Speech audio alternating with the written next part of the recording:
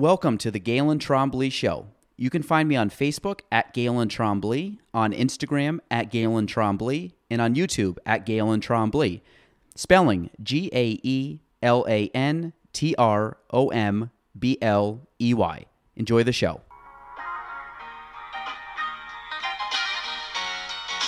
Welcome to the Galen Trombley Show.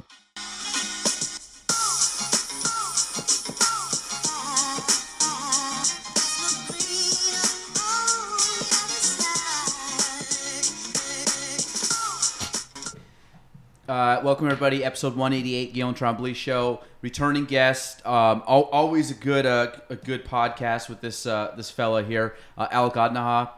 Galen, appreciate you having me. Always a pleasure to be here. It's been a little bit. This is my third now. Yeah, I think it was. I was just talking to them about it out there. It's the first one was like April or May of last year. I feel like maybe even June. Really? Yeah, and then after longer. that, it was somewhere in there because I remember I was just starting out at the time with what I was doing, and then I did one with Nick and Rob. That was your second one though, Nick and Rob? I'm pretty sure this is my third. No, it could be. It was. Yeah. That's a good. It's honestly a good question. I'm pretty sure this is my third. So, every time we get together, and again, we're just going to preface this because this could turn into a golf podcast. So if you don't like golf, this is the time you shut it off. If you do like golf, then listen up because we're diving deep. And I don't think we had the Masters preview show. Yeah. So I was thinking like it would be cool to do a preview show for every major. I don't know how realistic that will be. I think that's a great idea. I'm going to try to shoot for it, but it's like worst case scenario. Like I have some golfers coming on between now and like the next 2 or 3 weeks. So I think I'll get a lot of predictions and a lot of PGA championship talk, even though it's not a PGA I think getting all tournament. that different insight is going to be so cool. I think that'll be neat to like compare and see what other people are thinking. All the people coming on are way better golfers than me. So then I know they follow golf. So it's kind of like, and you can have a little more, a better conversation with someone that understands golf. But so if you want to start off, we can dive right into golf, or you can update us on anything else. The Carolina hat's pretty dope. Oh yeah, North Carolina's my team. So you were jacked this year when they got to the finals. Oh, I was loving that run so much. Like I don't get me wrong. I will say I've been a North Carolina fan for a long time. I really started to like them when I was really young. I remember in 2005 when they won, and I believe they beat Illinois in the final. I remember like picking them. Yeah, in the Tyler bracket. Hansbrough, the team. Nah, that was before that time. That was 2005 was like there was like Raymond Felton, Rashad McCants, Sean May. Yep. Oh man, who else was on that team? Hansbrough came right. Hansbrough was like 09 maybe, I think. But anyway, I've always been a big fan of them. I really came to like them first because Michael Jordan. Like at Fairmont College, like Michael Jordan's one of my favorite players. David Noel.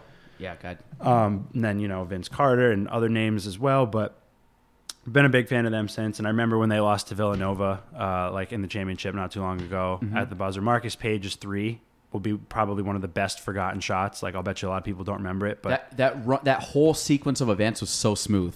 Like the guy, just like the receiving, and just he went right into it. So right even before that though, like the shot before that, in my opinion, was more impressive. I mean, with what was on the line, Marcus Page jumps up, does like a double pump, almost like halfway down his body almost, and then throws it up, manages to tie it. I remember being in like a college hangout area, and we were all just going crazy when that shot went in. And then that sequence that you're saying is smooth. Chris Jenkins coming down, catching the pass and sinking the 3. We just went silent. Like just could hear a pin drop. Just couldn't believe it. But it was definitely one of those like things like gotta love that the team goes that far. Been a North Carolina fan forever. Had a steering wheel cover North Carolina. I've had the driver, like the Tar Heel driver, like mascot. I've had North Carolina like car mats. You name it. Is it always basketball? I mean, it's their sport, so like. Yeah, I'd say so. Do you carry it on to like football? Not a big deal. I mean, I will say, this year in the Masters, one of the amateurs, Austin Greaser, runner-up USAM this past year, he golfs for Carolina, so I was loving that. getting back to the 05 team, they beat Illinois. So I was looking, but the Illinois team. Do you remember that team that year? Vaguely, like I think Illinois. If I remember correctly, but I think I'm wrong. Honestly, there's like one player on the Illinois team that stands out to me, and I want to say the names along the lines of like D Brown or something. Yeah, D Brown, but and then Darren Williams. I don't remember Darren Williams. Darren Williams played in the NBA for many years. So. I remember Darren Williams in the NBA, but I don't remember him on the Illinois team. Is he? No, he's retired. He's out of the league. State. So Bruce Weber was the coach, but so this team was 37-2, and I remember them. And at the time, this was 04-05. So I was big into basketball back then. I was in high school, and the other. So it actually says in 2014, Sports Illustrated. Did I ever know you were big into basketball? I don't know if I did. I don't know if you ever told me that. I've liked college basketball. I mean, big in the sense that like I followed it back then. I don't follow it as like the first time I watched college basketball was NCAA tournament. I follow the NBA far more than college, but I do enjoy NCAA for sure. So in 2014, Sports Illustrated voted the 2005 Illinois team as the best ever not to win a national championship. And I remember this team because they were number one almost the entire year. I believe number 2 was St. Joseph's. And St. Joseph's had, oh my gosh. St. Joe's. This is 0405? 0405. They had, if you say his name, I'm going to get West and him, and then, and just point guard Nelson. Jameer Nelson, that was it. Yep. Yeah. Good call. Yeah. So both of them were on the team, and when they were, so that year it was those two. They were undefeated majority of the season. And it was kind of like, is somebody going to go undefeated in college basketball this year? Because that's unheard of, realistic. Unless you're like, was it UCLA back in the day? People don't go undefeated in basketball, or at least men's basketball. Obviously, the UConn women were studs, but they South Carolina too. I don't think they went undefeated this year, but South Carolina was a great team this year. I actually tuned into that quite a bit. It was women's basketball. Those women can hoop. They really can. So I'm a Notre Dame guy. So Notre Dame, a handful of years ago, they won, I believe, in like 2001. I think it's the last time. Oh man, they might have. I won couldn't tell you then. that far. I was 6 years old. Well, they had. I think it was 2001. They had a really good team. They won, and again, I was into basketball at the time. And did you play? Notre Dame guy. I mean, I did. I played for Shea Z, which is like. Did you play through high school? Yeah, I played all the way through senior year. Nice. I was the leading scorer my senior year. Were you? For my team. But how many points do you average? I want to say it was like between 12 and 15. Nice. Yeah. That's solid. Yeah. That's real solid. It was decent. I mean, our team wasn't very good, but that's all right. And then 12, 15 a game, solid. 2007, we won sectionals. Nice. That's memorable. Last time Shazy's ever won sectionals. Really? It's been that long. I sat the bench the whole game, so I was on the team. So we actually had in 07. Remember Corey Lewis at all?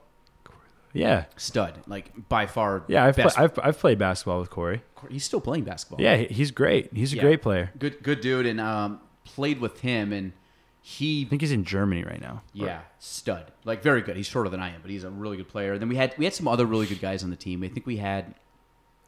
The thing was, we had some basketball players then, and we had some athletes, and our coach was Rob Guerin. I don't know if you know Rob. Oh yeah, I know Rob. So I got to know Rob. I used to go to Camp Jericho when I was younger, and he was the camp director there. So Rob came to Shazy for 1 year. He got an administrative position. Northeastern wouldn't let him coach as being an administrator, which they quickly, I think, turned that around after the year. So he came up to Shazy and coached, and we went from not a good team, like middle of the pack. On a good year, we might have gotten like 4th in the league. We ended up finishing the league in 2nd. We won sectionals. We beat the number 1 seed in the finals. Ended up losing in the regional. I think it was the regional. It wasn't the regional finals. We lost in the regional against Section 10, and the team that probably like Potsdam or something. We played Chattagay, who beat us by 1 point that day. We had beat them earlier in the year. First time, like I think ever, that we had beat them. We beat them in the season. One of my buddies. He was a good player for Chattagay. Yeah, and they were studs. So the year they beat us by 1. They blew the next team out by 20. I think it was 20-something points. The following day, like we would have played that team from Albany. Then they went to the Final Four. They blew the team out in the semifinals by like 20-something points. Then they got blown out in the finals by quite a bit. But I was in my head, I was like, still made it that far. We could have gotten to the state championship game in basketball, which is insane. The following year, Chateauguay won the national. They won the state championship. So they were studs, but we had a really good team. It was just Killers. It was an anomaly of a year. But, my buddy Mike. I think his dad was the coach there. I'm pretty sure from what he told me. Mike Boye. He was a guard there. He's nasty. Played in college. That name sounds good buddy of familiar. mine. Great dude. There was great dude. If I saw the lineup back then, I would recognize a couple of the names. But they were a very good team. Very well coached. Very disciplined. Very organized. They weren't flashy. They weren't a team. They weren't going to be dropping threes on you. They were very much like run plays, pick and roll, get to the bucket, rebound, like defense. I mean, they were just a very fundamental team. One thing I've always wondered what it would be like. I mean, coming from this area was like what it would be like to play basketball or like be at a high school basketball game where it's like for example, when Gerard came here, when Joe Gerard came up in the area, there was like crazy attendance in the field house. I wonder what it would be like to go somewhere where that's like regular. And there would be even more than that for just a high school game. I think that would be a crazy atmosphere. I mean, I'm a big fan of mixtapes, and I try to pick out names nowadays even. Like I'll look for talent on like Instagram and YouTube, and I'll come across some names here and there of players that I'm interested in, and I enjoy that. And it's crazy to see some of the talent out there. So what's the kid's name you just said? Mike? No, the Gerard. Joe Gerard. Joe Gerard. Is he still on the team? Syracuse? Yeah. Yeah. I don't follow enough. Like, I think he's going to be a senior. I'm pretty sure. I remember when he played because he's either going to be a senior or a junior, one of the two. I didn't know who he was when he played, and this is the thing. I just don't follow. They got a terrible website. I don't think anyone's going to touch his record as far as state points. No way. So does he have the record for state points? Oh my God, yeah. He has more than Jimmer. Oh my God. So really? So Joe Gerard, Buddy Boeheim, career points is is Buddy Boeheim and Jimmy Boeheim? Yeah, they're brothers, both Boeheim sons. Yeah. Wow, I did not know that. Yeah, okay, they're leaving. No, you're good, but they're leaving. They're both. Yeah, senior and graduate. One's graduating and one's a graduate. Yeah, so they're both finished. Did they play? Yeah, they both had one season this year. But did they actually play? Oh yeah, they were good. Buddy's one of the better players on Syracuse. They're two of the better players on Syracuse. Wow, I didn't know that. Sorry, keep going. No, you're good. Joe Gerard, yeah. So his career points, I believe it hovers around like 4,700. The second place is Lance Stevenson at 2,900. Like he's got such a margin that I don't think it will be touched. I mean, he averaged 50 points a game his junior year.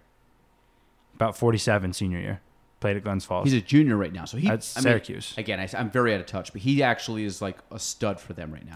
I don't know if he'll play in the NBA. Like I think he's absolutely got the pro like shooting touch. He absolutely can do that. He's got great vision. He certainly could play overseas. I think he's kind of like a McNamara. That's what he reminds me of. So he went to Glens. He went to the same school as Jimmer. Yes. Right? I think Jimmer was Glens Falls. Glens Falls or South Glens Falls, one of the two. Yeah. I think it is the same spot. I don't know. I know whatever records Jimmer has, if it's the same school, I'm sure Joe Gerard beat him. Wow. That's Mr. crazy. Basketball in New York. Yeah. That's what he was? Yeah. I'm reading his first eighth grader be named to the first game he ever played on varsity as an eighth grader. He scored 31 points. I'm pretty sure he hit the game winner too. Wow. I'm not going to read through all this, but this is... I think so. He played here. I remember when he came to play like Plattsburgh. I remember someone saying it was like one of his top 10 worst games, and he still had like 42 points. I think I don't remember. It could be too high, but that number could be, but somewhere around there. It was one of his worst games, and he still put on, and I thought that was cool to see. So did he? But PHS did a good job for sure. Did he break the record in his senior year? No, he broke in his junior year. That's wild. Scoring the state. Yeah, you're right. Lance Stevenson. I remember that. Brooklyn's Abraham Lincoln. Who else? Sebastian Telfair. Remember that? Yeah, name? I remember. Because he was supposed to be really good, and something happened to him. Yeah. I mean, obviously things happen to kids. Oh, so another fun state basketball fact: the record for points in a game in the state is 98, and that was held by someone that went to Peru. Really? Yes. Still to this day? Yes. I think it was I forget what year. It was back in like the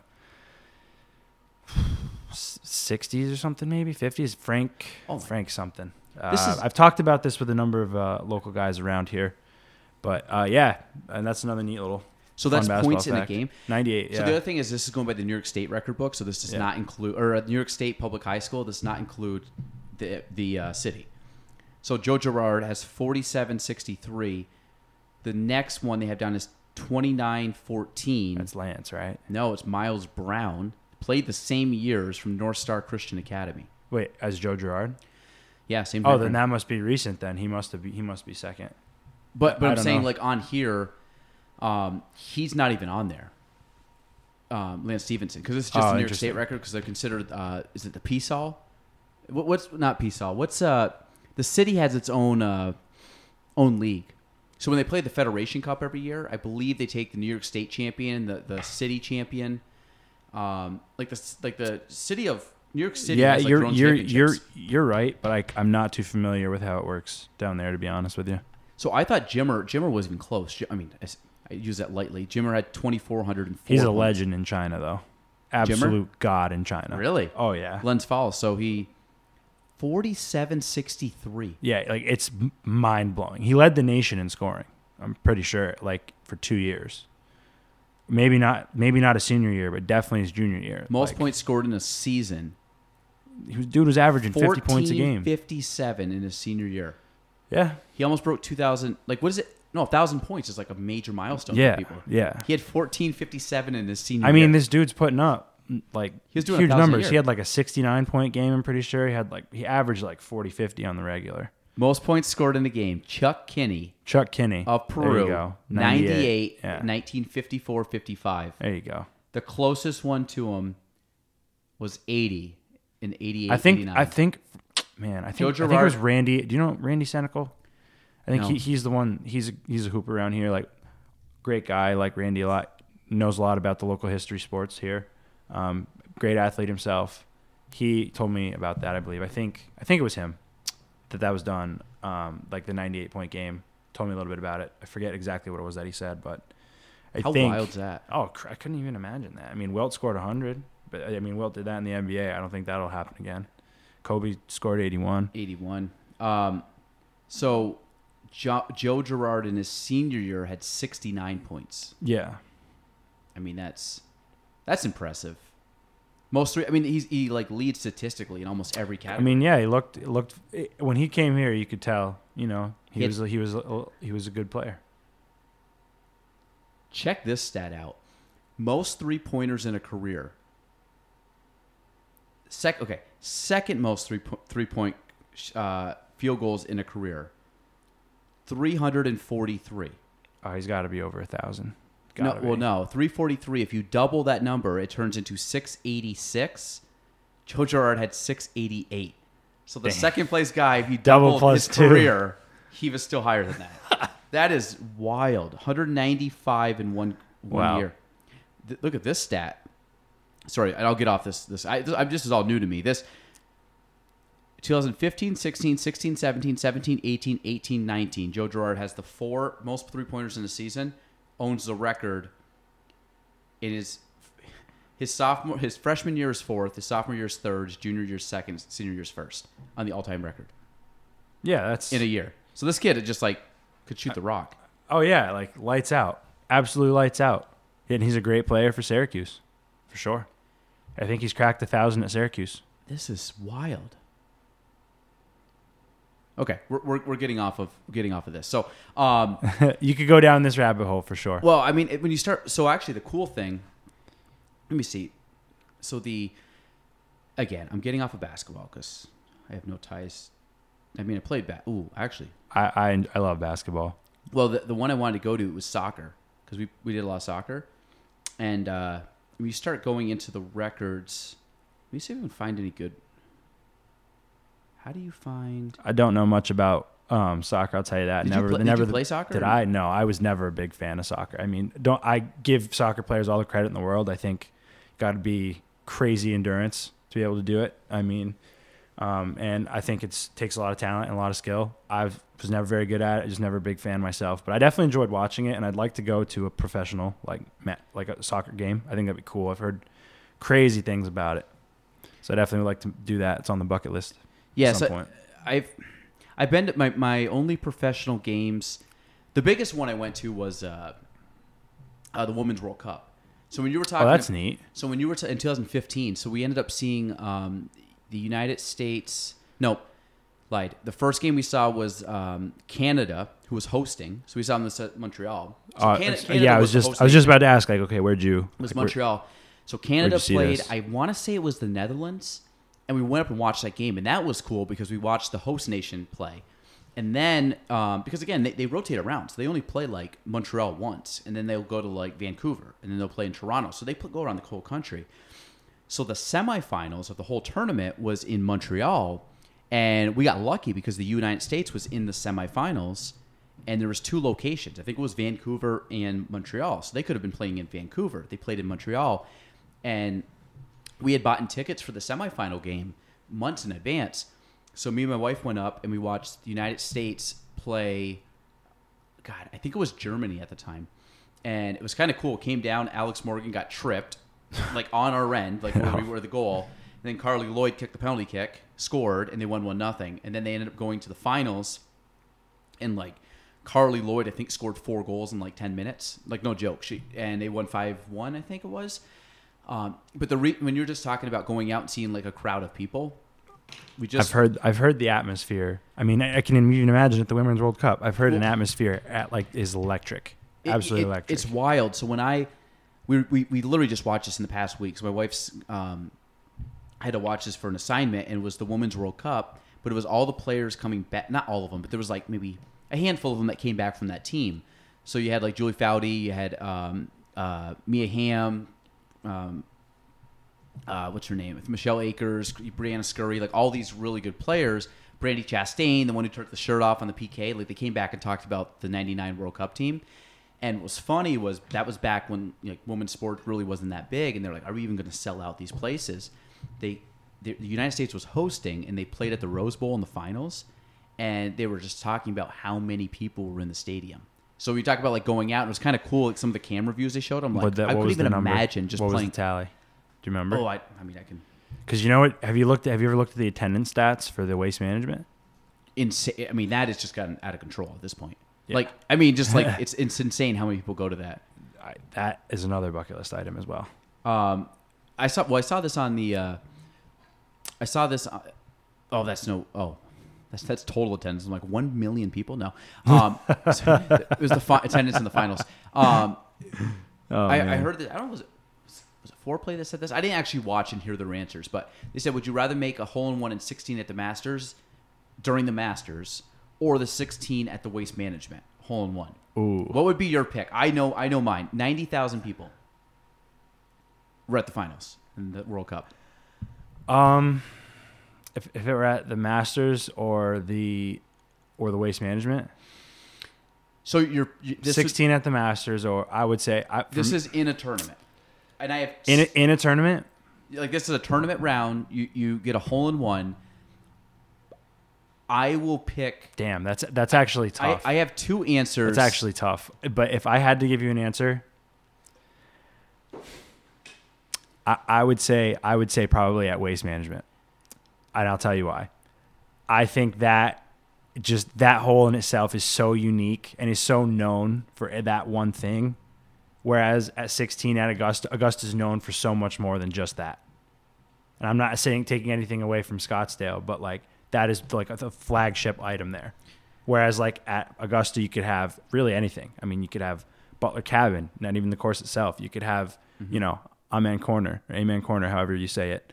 You could have, the closing stretch, 17, 18, really anything. I think that experience as itself is so sick.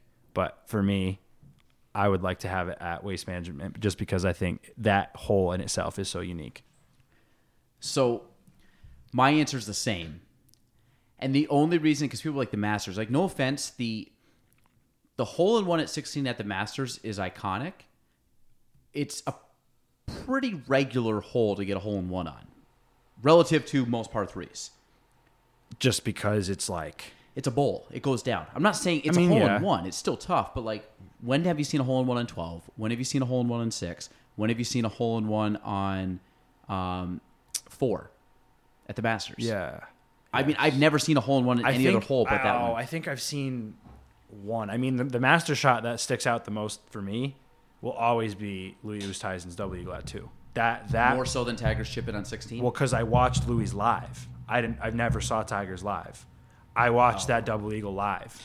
So and my uncle had I want to say he had money or something on Louis at the time, and we were going nuts. Is that 2008? No, it was 2012. It was when Bubba won. It was 12. Came down to him and Bubba, and Bubba hit the wedge out of the trees, hooked it around, and like a 90-degree hook. Yeah. So, I would say waste management. The only way I would say the Masters is if that hole-in-one allowed me to win the Masters. Then I would say hole-in-one in 16 because that means I won the Masters. But I'm like, if I got a hole-in-one in 16 and didn't win, and it didn't really affect my outcome, like I was not going to win the tournament, then I don't care. That's another thing too. You get a 16. That's perfect. Yeah, actually, that's a great way to think about it because you get a hole-in-one at waste management. You don't win the tournament. You take a lot away from it. But it's something you don't. It'd be like, would you want a hole-in-one? The idea is you don't win the tournament. Which one would you rather hole-in-one? Mine's 16 all day long with waste management. Waste management. It's not even close. For sure. If you're not winning the tournament, waste management, absolutely. Yeah, and if you're winning at the tournament, again, because for me, just that Masters, hole in itself. Well, when you say waste management, what's the first thing you think of?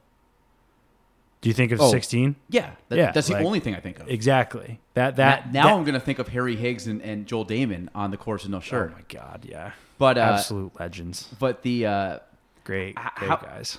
How do you think? The way I look at those, the way I look at all those guys, the way the tour is going right now, pro golf has never been more popular than it is now. And do you think COVID played a part in that? Because it got so many more people in the game. My initial thought as to why it's become popular is I don't think COVID had any. I don't think COVID moved the needle enough. I think honestly, is there some of it? Yes, because people stayed home and kind of got into the game. I think the biggest thing is social media. I think it's the podcasts. I mean, you have the Foreplay podcast. They're a bunch of hacks, but they have a following because they have Barstool's backing. You have I think the best. What's the one Colton Oss hosts? It's for golf. Oh man, carries it. But what's the name of it? To me, that's the best golf podcast because he was a professional golfer, so he gets up and he understands the game. But he understands the nuances and all the little stuff where I'm gonna look it up. I find that I like Foreplay, but I also find that those guys subpar. That's it. Though I like that one better because they were actual. One was a player. I think the other guy was a caddy. But to me, they have the professional golfers come on and do a long form conversation. Now Foreplay is starting to add more into that, but I also think that Foreplay is definitely more of they're starting to get a little bit more golfy because it really started out as that degenerate we suck we're just you're kind of our bar stool, but then I think now they're getting a little bit more professional in certain aspects. Not saying that you can't have the fun side, but you're adding a level of professionalism when you're bringing in Scotty Scheffler, you're bringing in some of these professionals that are you see them what they're doing with the TaylorMade crew, they're getting a little more legitimized the last couple of years. But I think conversation wise, subpar is way better because those guys really understand golf. They're in the ropes. They're doing the stuff where Foreplay is me and you asking professional golfers and who hypothetical starstruck all these oh my God, how is it on tour? And these other guys so on tour this is great, this is bad, they should change this, and okay, now you're really diving into that. I gotta give that podcast more of a listen. Honestly, I've listened to a few. Which one? Subpar? Yeah, Subpar? I've listened. I think they've had Ricky on before, and I've listened to that. Really hope he turns it around. He's one of my favorite golfers, but he is struggling right now. He's struggling big time. And he still has his tour card. I mean, yeah, I could see him jumping over to the Saudi for sure. So what it makes sense for him? What's going on with that? I don't really know. I'll say this. I definitely my tone on that's changed a bit. At first, I was just what's Greg Norman doing? There's no point. It's kind of skeptical, but now to see it come to fruition, and I may not understand the backing of it, but for these guys to come out and have a chance of doing that, I think that's cool in the sense of they're golfers, let them play where they want. I mean, it's up to them ultimately. But I actually was talking to my buddy about this, and this makes the most sense. And I think if it was for this purpose, that it would be great. My buddy read this article, or maybe he heard a blurb somewhere, I'm not really sure, but he had told me how he thinks that or according to this article, so be it, a lot of these college kids, a lot of these top college amateurs are going to go play. I think because ultimately what that's going to do is they're going to have a chance to go play these. They've never played on the PGA Tour or anything, so they don't have any status to lose. They could technically still do that. So if they go and play that, are they still getting an open invite? Are they still able to go back into? Why wouldn't they? It's not like they were part of the tour in the first place. So the whole thing is if they leave, because that's the idea, that if you leave, basically you're not getting your tour card back. Right. So the idea behind that is these college amateurs or these top amateurs, these young professionals, whatever, people who somehow get a chance to go play, like whoever hasn't played on the PGA Tour, or if they haven't played on PGA Tour yet, they don't have any status. But that was, again, the basis of this article. I don't know what it was there, but if I looked at it as like, hey, if it's giving these kids like a chance to go make some money while they play and then kind of give them a little backing while they try for the tour, then so be it. Man, I don't really know how it's going to play out, though. I just thought that was like a pretty good idea about it. I think it's obviously coming to fruition. It's obviously happening. I mean, you have your players that have already committed to it. I mean, Phil asking for the release for sure of the tour. Yeah, he wants. He has the tour for the release to go play in the Saudi event. Yeah, a couple guys have already. Phil's one of them. So Phil is like giving up his PGA membership. I don't know how it's going to play out. He's still looking to play like the U.S. Open, PGA. He's still in those the Champions fields. Tour and things like that. I have no idea. That's why I'm curious to see how it plays out. Because I think that's the thing that really a lot of the guys denounced it. A lot of the guys pledged their allegiance to the tour, but I mean, the whole idea is because of money, right? I would think, yeah. I mean, the purses are so. I mean, you got a kid you got purses of $20-30 million that these are supposedly going to be $50 million. I mean, tour's not throwing that up. But I think the idea is like where's that money coming from? Yeah, no, that's the thing behind it. I that's what I was kind of skeptical at first, but at the same time, I understand, like, you know what, if you're a golfer and you're trying to go get a bag, then by all means, go for it. Yeah, you're making a career. I mean, you win one, you make $30 million. Like, what's that, 3x of do you need to play on the tour for the rest of your life? Yeah, if you make that, I mean, but I guess I think the allure of the life-changing sums of money that they're projecting, I think that's going to be a big allure. The hard part is you take that risk and it doesn't pay off, and the thing folds in 2 years. It's like the XFL of football, and all of a sudden you're like, the chance. That's the chance you take. I mean, a lot of these guys have established careers already, and I don't think what Phil's doing. I understand how people may think that it's going to tarnish his reputation or whatnot, and I think John Rahm just came out with something saying, like, the man said a sentence that shouldn't tarnish his legacy. He's one of the best, top 10 players ever. And Rahm's got a very good relationship with Phil. Yeah, like, and I would agree with that statement. I think what Phil did was, he took a shot at a tour that's been supporting him, but at the same time, like, he's entitled to his opinion. So, well, the thing is, they're all independent contractors. They're all like, they have their own. So yeah, why shouldn't they be able to dictate where they go play? Is there other tours? Every tour that I know, are they part of the PGA Tour? No, I don't think so. Like the European Tour is. They're all sanctioned under the same. So it's like the DP World. I think they have like the Challenge. But I think the Asian Tour is part of the PGA. What's the Sunshine? I don't know. Or like, because there's like the PGA Tour of Australasia, I'm pretty sure. The PGA Tour Japan. I think it's all that. That's all under the PGA Tour umbrella, I think.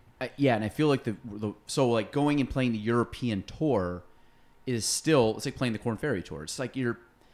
Nah, I'd throw the DP World parallel to the. I'd throw that to the Euro Tour. I'd throw that parallel to the PGA Tour. Maybe not as good, but no, I'd throw it just. I mean, some of the events, some of the players, the talent over there. It's tough. No, to if say. you go, the PGA Tour is the flagship. That's the main one. But then it goes European Tour, and then you got. And then I would say Euro's destroying us in the Ryder Cup most of the time. Yeah, the European Tour is. I watch all the time. I love it. I'm saying. Yeah, I remember you telling me you're a big Euro guy getting up in the morning. But I'm saying, like, the idea of the European. So you have the PGA Tour, to me, is the top. I mean, that's the top tier. That's like I'm playing. It'd be like if you play soccer. Like, MLS is not the top tier soccer in the world. I would argue it's probably the EPL, like English Premier League. But you have some other. You have La Liga. You have Serie A. You have like all these major. Soccer leagues around the world. Same with like basketball. I mean, I'd say the NBA is the top. But like you have, but the Euro basketball, got leagues South America, got leagues in Australia. But if you were a guy that played in the European, it was like baseball. Like take like Ichiro Suzuki. They play in these Japanese leagues, Korean leagues, and they're studs. And then they all gravitate towards the MLB because that's where that's the big stage. Where the big Well, that's where the money is. That's where sponsorships are. I think I don't think Phil. My only thing with Phil is if he does go, I'm assuming he loses champion tour status, which is crazy to think about because he is just. I mean, he's 52. Yeah, I mean he's newly to the Champions Tour. So you look at some of these guys. I don't know if he would. I don't know if he would lose Champions Tour status because apparently that's like, a good. He's in the U.S. Open field. Yeah. He's in the PGA field, but now both of those, the PGA Tour is the same as the PGA of America, right? No, they're different, separate entities. Okay, yes. And then the USGA is separate. So yes. those two tournaments and the RNA is also separate. So yes. I think the only one. Now, what about the Masters? Is the Masters? I think that's also its own, but I don't know how that works, to be honest. Like you obviously couldn't play in the Tour Championship. You couldn't play in the Players Championship because that's PGA. Like that's PGA That's the PGA Tour's main thing. So yeah, I think all the majors. So like are the PGA of America, the PGA Championship, for example. Mm-hmm. Next time you watch the PGA Championship, I mean, you know how you see all the graphics, like if they show how many people are or who's under par. If they show a scoreboard, they'll have the PGA Tour logo. If you watch the PGA Championship, they'll have the PGA of America. Yes, you watch the Open, typically RNA. Like they're USGA for the and USGA for the US Open and things like that. So I would think, as far as the Masters goes, maybe I'm not sure how that would go or how it's its own entity, but it's wild because Robert Garrigus I know went over. Who's the other players that jumped ship? Supposedly are going to rumored.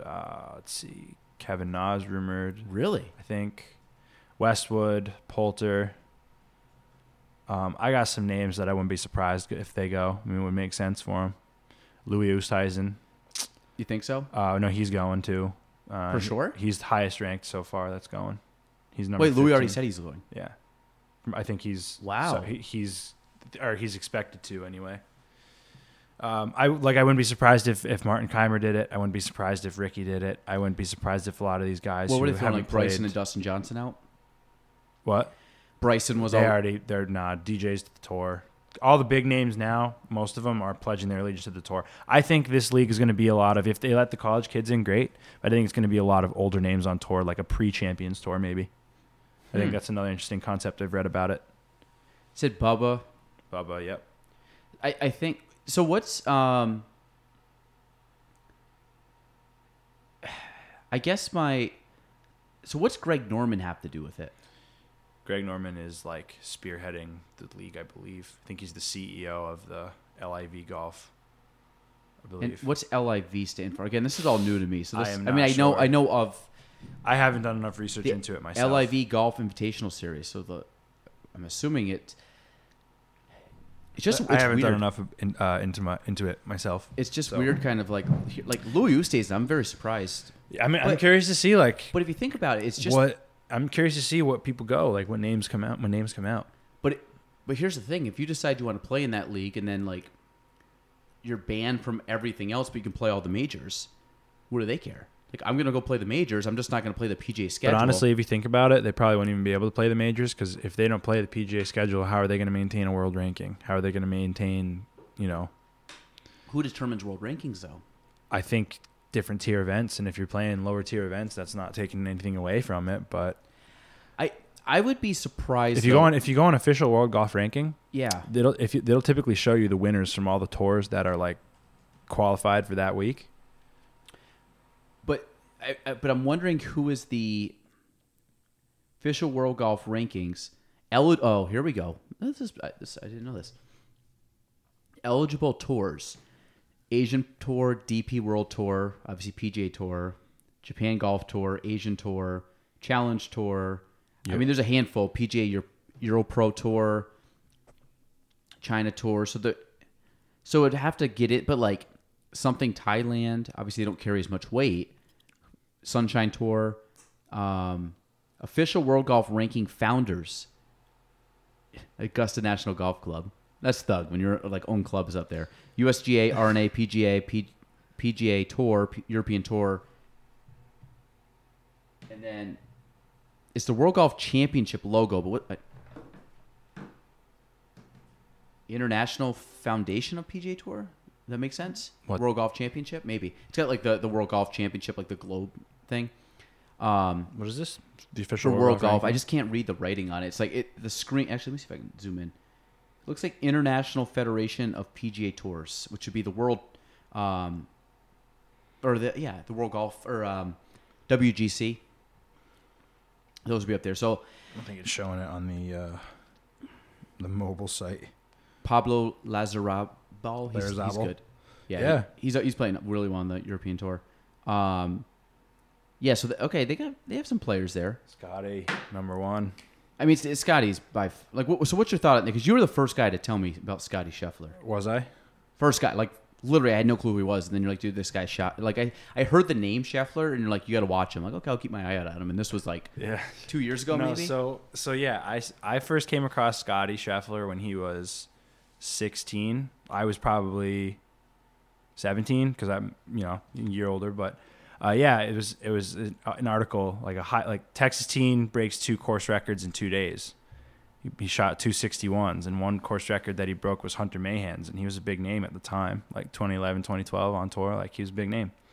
And I was like, damn, like at that time I was really getting into golf, like really like getting into it hard, and so I kept an eye on him after I read that, and like so I tuned into like the U.S. Junior Amateur. And I saw his name there, and I remember like while I was working at like dishwashing, I remember checking the tournament to see what the scores were, and he won that in 2013, and just kept following his career from there. He went to Texas, was an All-American at Texas, did 4 years there, was freshman of the year, I'm pretty sure.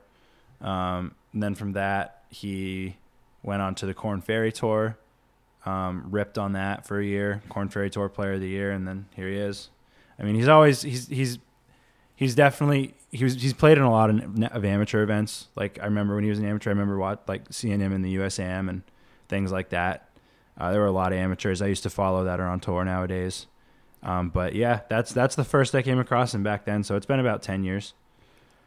You know what's wild is Phil is 54th in the world. There's some good players behind him, but I think his PGA Tour win carried so much weight that like as he's starting to drop down. Yeah, I think it's great that he won it. I don't know how he won that major, to be honest with you, but I mean, I think it's great that he did. Sepp Straka's playing well right now. Straka, yeah. Man, where did he go to school? I remember reading his name as an amateur. Georgia. Yep. Bulldog. There's a lot. I used to be into the college golf scene a little bit. There's a lot of names I've seen go through the college ranks. Like, I remember watching Bryson when he won the college championship. I remember watching SMU. Yep, I remember watching with Harry Higgs. I didn't know Higgs back then. They were teammates, though. I didn't know of him back then. I remember watching CT Pan. I remember watching who else? Bo Hostler, Scotty, obviously. Bo went to what, Texas or Oklahoma? Yeah, Bo went to Texas. I remember watching like Robbie Shelton was a big name coming up. He's not on I don't think he's on the tour right now. I think he's on the Korn Ferry. But yeah, it's cool to see like the growth. And then Sahith Theegala. He's another name that he sounds like a good dude. I listened to a podcast episode with him on it, and it was a great listen. So he sounds like a good one to follow. But yeah, I first came across Scotty about 10 years ago. So what did you think about the final pairing? I thought it was Cam Smith was the other. Cam Smith's a killer. Like he went. First off, at first when he had his mullet, I wasn't a big fan, but I'm used to it now. Do you remember? So when he came on the scene, it was the Masters when he got runner up. Yeah, and he had the same look, mustache and a mullet. And his caddy was smoking darts the whole time, and you're like, who is this dirtbag? And I just remember this kid coming out. I'm like, Cam Smith, like where does this guy come from? And it literally looked like these guys got like he just like signed up at like the local amateur local qualifier, and he pulled this caddy out of like the. Cam's a killer. He's like I've seen him on tour for a few years now. I mean, and he's proven it to us that he's 4th in the world right now. Great. He's a great player, and he's proven he can get it done.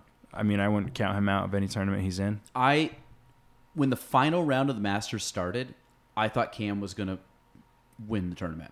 I thought he was going to surpass Scotty. And honestly, up until hole 3, it looked that way. Chip in on 3, Cam. When we started 2 under through 2, and then they were in the same position. I think that chip in on 3, when that went in, I remember looking over at Nick because I was watching it with him, and a couple others.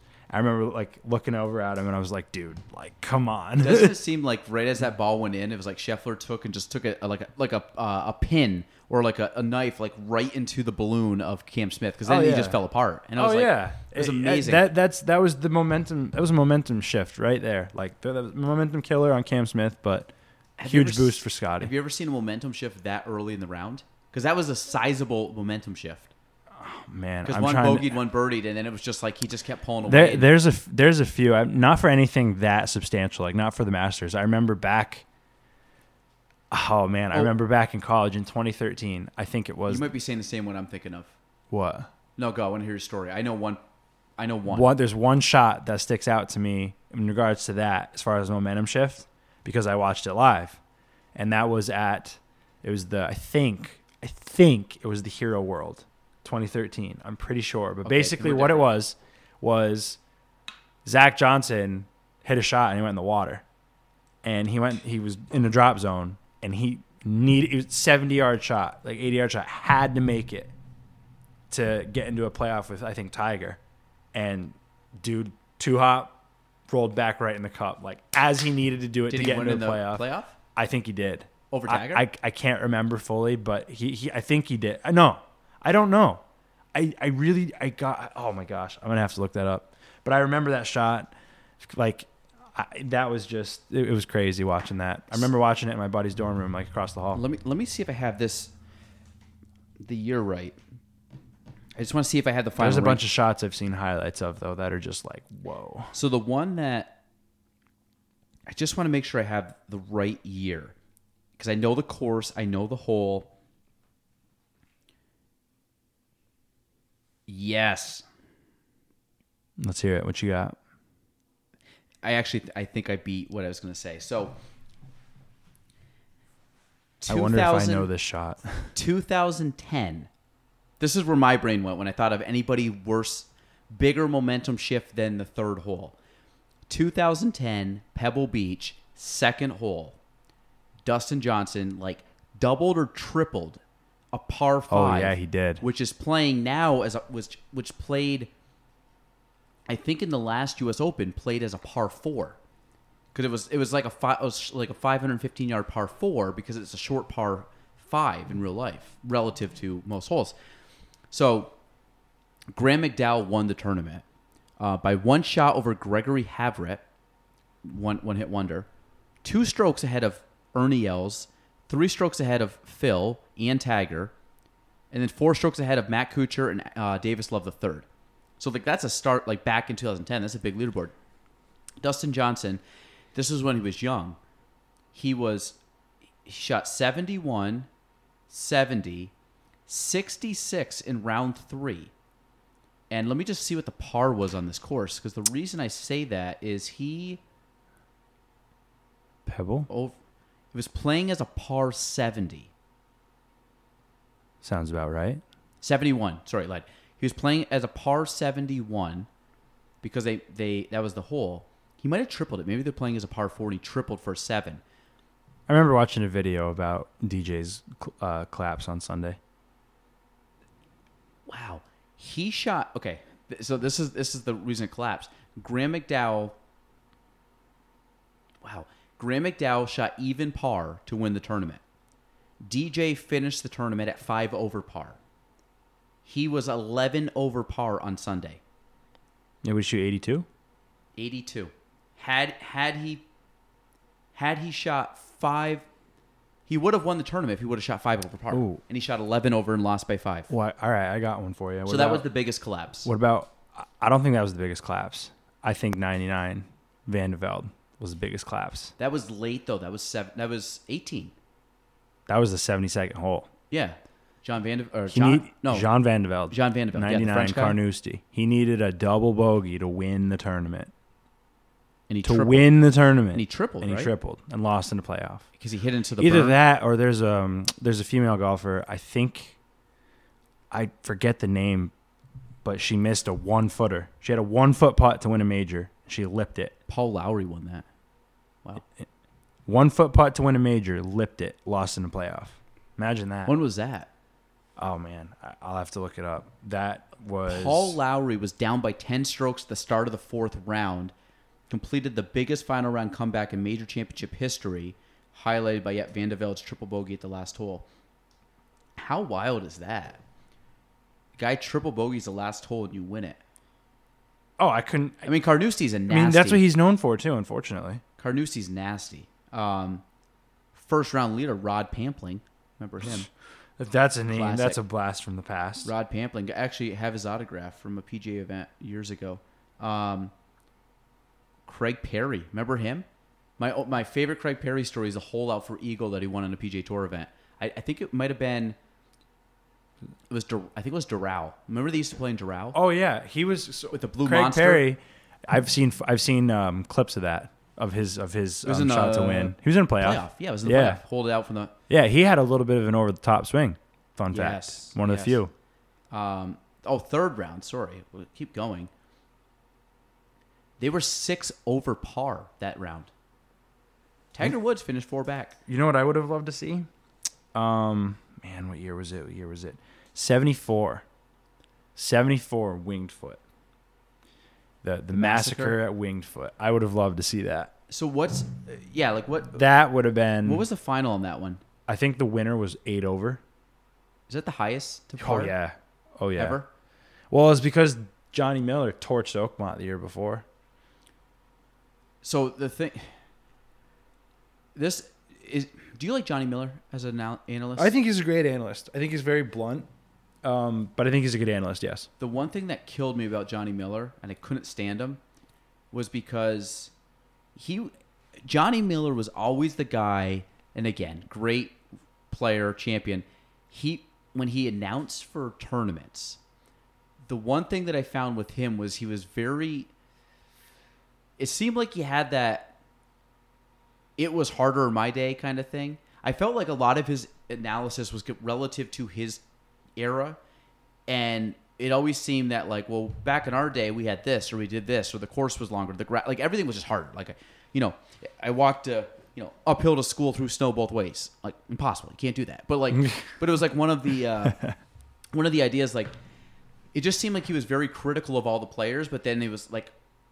Anything they did was always better. It was almost like the mindset of like, well, our team was better 10 years ago than the kids that played now. It's like, were you? Like, or you just have your mind was just different. Like, so he was like probably 20-something years old when he won it. And now when he's 60 saying like, well, things were just tougher back then. I'm like, no, they're probably the same. You were just like 27 years old, 25 years old. And now you're 75 years old and you just have a different perspective. Of course. Yeah. I mean, different equipment, different perspective, come from a different era. Yeah. I mean, let me ask you this in regards to kind of it's kind of jumping back into basketball here a little bit. Who's the GOAT, Jordan or LeBron? So, how many championships does LeBron have? 5 or 4? 5. Because he won the COVID year, which I kind of like. He won. He's got 1 with Cleveland, 1 with LA, and I think 3 with Miami. 2 or 3 with Miami. I feel like he's got 4 or 5. Mike's got 6. 4. He's won 4. He's got 4. So Jordan's got 6. So. And also, LeBron has a losing finals record. Jordan 6-0. So, but that's not to take away. I think it's Mike, but I think LeBron is great in his own way, and he's a one-of-one player that can't be replicated. So this is my way that I would put the greatest of all time. If I had to compare the two, and I'm going to give you my pros and cons of both, and I'll give you my final. From a champion perspective, it's Jordan. From a stats perspective, it's LeBron. Overall stats. From an all-around player, it's LeBron. Scoring, very close, but I think MJ has him a little bit, right? And then when you start going down through like the finals record, like, okay, LeBron is, if he has a losing record, was he 4-5, 4-6? So LeBron's made the finals more than Jordan. I think LeBron, too, separating from statistics, I think he's, not to say Jordan isn't, I mean, his name's known everywhere. I think LeBron's been a bit more philanthropic. Like, I think his school initiative is really great. And well, I think he's utilizing his platform a bit better. But I'm not one to be a critic. Well, I think if we had to go, again, if you're trying to take every single thing that you could or he could possibly do or whatever, but things off the court, the impact of MJ was greater than LeBron from a cultural standpoint too. Yes. If you watch The Last Dance and you like really yeah. internalize like yeah. the Michael Jordan. I mean, even today, people will still be talking about him 50 years from now. Yeah, like and now the thing is with and he's been retired now for almost 20 years. Yeah, well, more than 20. Yeah, almost 20 years. Next year I think will be 20 years. I think he played. I mean, he's been 2002. 2002. Yeah, 03. I remember watching his last game. With the Wizards? I remember taping it on a VHS. Yeah, that was weird seeing him in a Wizards jersey, but I get it though. Yeah, you come back out of retirement again. It's all right. But and so, I mean, still, I would love to. He's someone I'd love to play golf with. Jordan. Yeah, that's a pipe dream. But. If I had to pick though. Okay, yeah, Jordan. That's actually my next question. Jordan or LeBron. The greatest of all time, I would still say Jordan. If you could, a golf foursome, including yourself. So we've had this conversation before. Have we had this conversation? Wait, no, not you and I, but I've had this. I think it was with Jared and Ryan. What's the golf foursome being professional golfers or anybody on the face of the earth? I would say you could do one of each, but in this case, I'd say anyone on the face of the earth. So, I mean, if you go face, I'd say golfers and non-golfers, like professional and then anybody professional else. Golfers and then non-golfers. So I think the idea of like who you would play with, if I really had to boil down, and again, I'm going to give like I know. My non-golfers one is simple. It's very easy. Like non-professional golfers. Non-professional golfers. Okay. I mean, I have two that are very easy. I got to think of the third one, but okay. So let me hear your list first because I've never thought of. Let me hear your list first, and I'll go through. So I'm going to give you 4 lists. Like, so are we? You're giving me 4 lists. Yes, but I'm going to tell you why I'm picking all of them. All right, and I got 3 per list because the foursome obviously includes me. All right, so which one do you want first? This is your golfers. This is my golfers. Tiger, for sure. I'd say Ricky. I'm still a fan of Ricky. I'd love to. I think he'd be a chill guy to hang out with. Mm-hmm. I know him and Tiger are buddies too, but that's just extra. And then got those 2, and then. Would you say it's like they got to be current, or is that's another list? All time? Oh, all time? Scrap Ricky. I'm sorry. I thought they had to be current. Ricky would be current, like Tiger, Ricky, and I'd say probably Scotty. I think that just because I followed him for so long, I think that'd be cool. Come full circle. But no. So if we're going all time though, Tiger, Hogan for sure, and Jack, prime Jack, Tiger, Hogan, and Jack for sure. A lot of good ones out there, but so who's your other list? Man, my non-golfers would like who would I want to play with? Non-golfers, I'd want to play with Michael Jordan, Steph Curry, and I haven't. The third one I have to give it more thought. I don't know if it'd be another athlete, or I don't know if it'd be like a celebrity. I'd have to give that third one more thought, but Michael Jordan and Steph Curry are two for sure. Okay.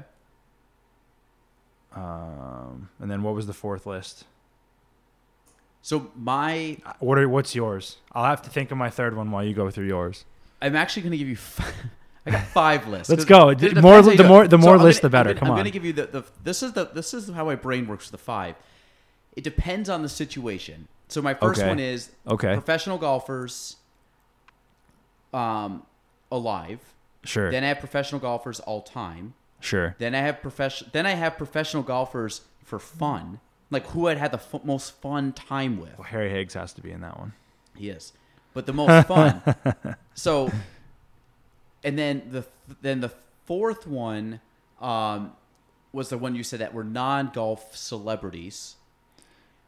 But I honestly, and this is a weird thing to say, but if you said you have 1 round of golf ever left to play, like who would be your dream foursome? I have a mixture of, and I know this is weird because they don't even play golf. I have a mixture of playing golf with all 3 of my kids. That's fair. Would be my foursome. None of them play golf. I mean, they hit balls around. But if I had to really pick your last round, and if none of them made my, if one of them did not play, then my dad would go in for the other kid. So that would be my dream. If you had to say one more round of golf, it would always be my family. But sure, no, I attest to that. Okay. I would agree. But then if we're going to the fun part of it, living golfers. This would be all-time living golfers. I'd put Tiger, I'd put Phil, and I'd probably say Ricky. Or not Ricky, sorry. I mean, you said Ricky. I was thinking in my head about who you said. Tiger, Phil, and probably Rory. Those would be my three. I've been following Rory since 2007 when he came out. Nice. All-time golfers, this is where it gets tricky because for me, Tiger, it would be Jack and or Arnie, and then it would be either Hogan and or Bobby Jones. Well, so it's tough to hate to burst. I got to pick one of each. Nah, Bobby Jones is he's not actually. He's not professional. But you did say all time. You did say. I would say instead of Hogan, I would. Hogan, damn man, I don't know. I would want to play with Hogan solely because I would want to see how he hits the ball. That would be just. I mean, I could watch his swing on repeat. The only reason I say Bobby Jones because I could watch his swing on repeat for sure. Sam Snead's another one for sure. Yeah, man, that's tough. If I had to pick Jack or Arnie, I guess from a champion perspective, I'd have to say Jack, and I think from Bobby and Ben Hogan, Bobby Jones won more championships, right? Like even if you count amateur titles. Yeah, if you're counting amateur titles, I think Bobby Jones is at 10 or 11. Yeah. He won quite a bit of. He won some majors. Oh my God, 1930. He was the greatest. Did he win the Masters? No, never did. I was gonna say I didn't think so. Obviously he founded it. Yeah. No, so he has 13 majors if you include the amateurs. Jeez, he won the US Am 5 times, British Am once, Open Championship 3 times, and the US Open 4 times. That's wild. Also, lieutenant colonel in the Army. Fun fact. My favorite movie of Bobby Jones is Legend of Bagger Vance. Great movie. Okay, what would you say is the best golf movie? Oh God. It's tough. Are you breaking this down between serious and comedy? No, I'd say just straight up. Happy Gilmore. Movie I've seen the most. I'd concur with that one. The movie I've seen the most. Actually, toss up for me between Happy Gilmore and Greatest Game Ever Played. So that's what I was saying. Is it comedy or is it? I would say just straight up. Tin Cup's another great one. Legend of Bagger Vance is a great one. So, what's funny is I've never seen Tin Cup. Really? It's been on my book. So okay. So this is if you had to say, Galen, golf movies you have seen, the 3 would be. Happy Gilmore's number 1. It's the movie I've seen the most in my life. Happy Gilmore, followed by Greatest Game Ever Played and Legend of Bagger Vance are the 2. I feel like I'm going to give the edge to Legend of Bagger Vance. I like the storyline. Greatest Game Ever Played. I do enjoy Bagger Vance. It's a good movie. Francis Ouimet, one of 3 champions at Brookline. This year we'll find the 4th champion. They're going back to Brookline. Just think it was so... imagine that. What he did, as an amateur, right? Just imagine that. 20-year-old amateur, and you win in the U.S. Open, beating the top pros in the world. Imagine that. So that one's based on a true story. So maybe I'll give that over Bagger Vance because it was a true story. But I think... So Tin Cup, about a week and a half ago, we had to watch... my wife had to watch for one of her assignments, Bull Durham, the baseball movie with Kevin Costner. I have never seen Bull Durham before. I've heard of it. I never saw it. It's an okay. It's good. It's... I think Sports Illustrated ranked it the number 1 sports movie of all time, and I would disagree with that, but it's fine. They put it there. What? It was true. Really? Yeah, it was by far not the number 1 sports. I would have thought, honestly, if I had to give you a guess, if you were to say to me, what do you think the number 1 sports movie of all time is, and I had to give you an honest guess, my honest guess would probably be Remember the Titans. That's on my top, very high list of all sports, of not sports movies, all movies. I love that movie. Yeah, it's so Coach Boone, such a classic. Yeah. That would be up there for me. Miracle would be up there for me. Miracle, yeah. 1980 team. My mom. Rudy, Did you naturally. know that my mom The answer from is, Saranac Lake? the answer is yes, but I don't remember. I forgot where you're going with this, but I know. Yeah, she like helped out. Like I think she met some of the team, but like she worked the Olympics, like because told me- she was in Saranac Lake. She was in high school at the time, and like they like I guess that like the whole like village or whatever like helped out with the Olympics. They took like there was time off of school and things like that from what I remember. From what the stories I remember anyway. I think you did tell me that. Fun fact. But I would say, God, remember the Titans? Yeah. Remember the Titans? I don't know if- I think Coach Carter's up there. Glory yeah, Road's Coach up there. Carter's up there for me. Which one? Glory Road I liked. That was a basketball one. Texas A and Texas Western. That's when they Texas beat Western, Kentucky. yeah, when they beat Kentucky. True story too, right? True Pat story. Riley was on that team. True story. Kentucky team. Not. Do you know Pat Riley's from Schenectady? I did not. Mm-hmm. Yes, sir. Really? Yep. How did he go to college there? I think he was just Who was the college coach at Kentucky? Rupp. Adolph Rupp. Rupp. That's it. I was thinking. Adolph Rupp. I was thinking Smith. Dean Smith, Carolina. Smith from UNC, but it's not him. Yeah, Rupp. No. So, no, I did not know he was from there, but I remember Pat Riley was one of the players on that team that got upset. Yes. And now is he general manager? He's a for the Heat Heat or exec. I think he's like president. president. Heat executive. I know Great that. hair, slick back, looking sharp. I always thought that was like super cool. Like he has when like the when Barry I was Melrose younger, hair. I used to definitely try that. Like, Yeah, he's like the Barry Melrose, just like the greasy like flow. Yeah, Glory Road. Coach Carter's up there. I just like that. I just like that whole story, like underdog story, kind of scrappy. Man, best sports movie. It definitely wasn't. Definitely not Bull Durham, but the Bull Durham thing was Kevin Costner was in it.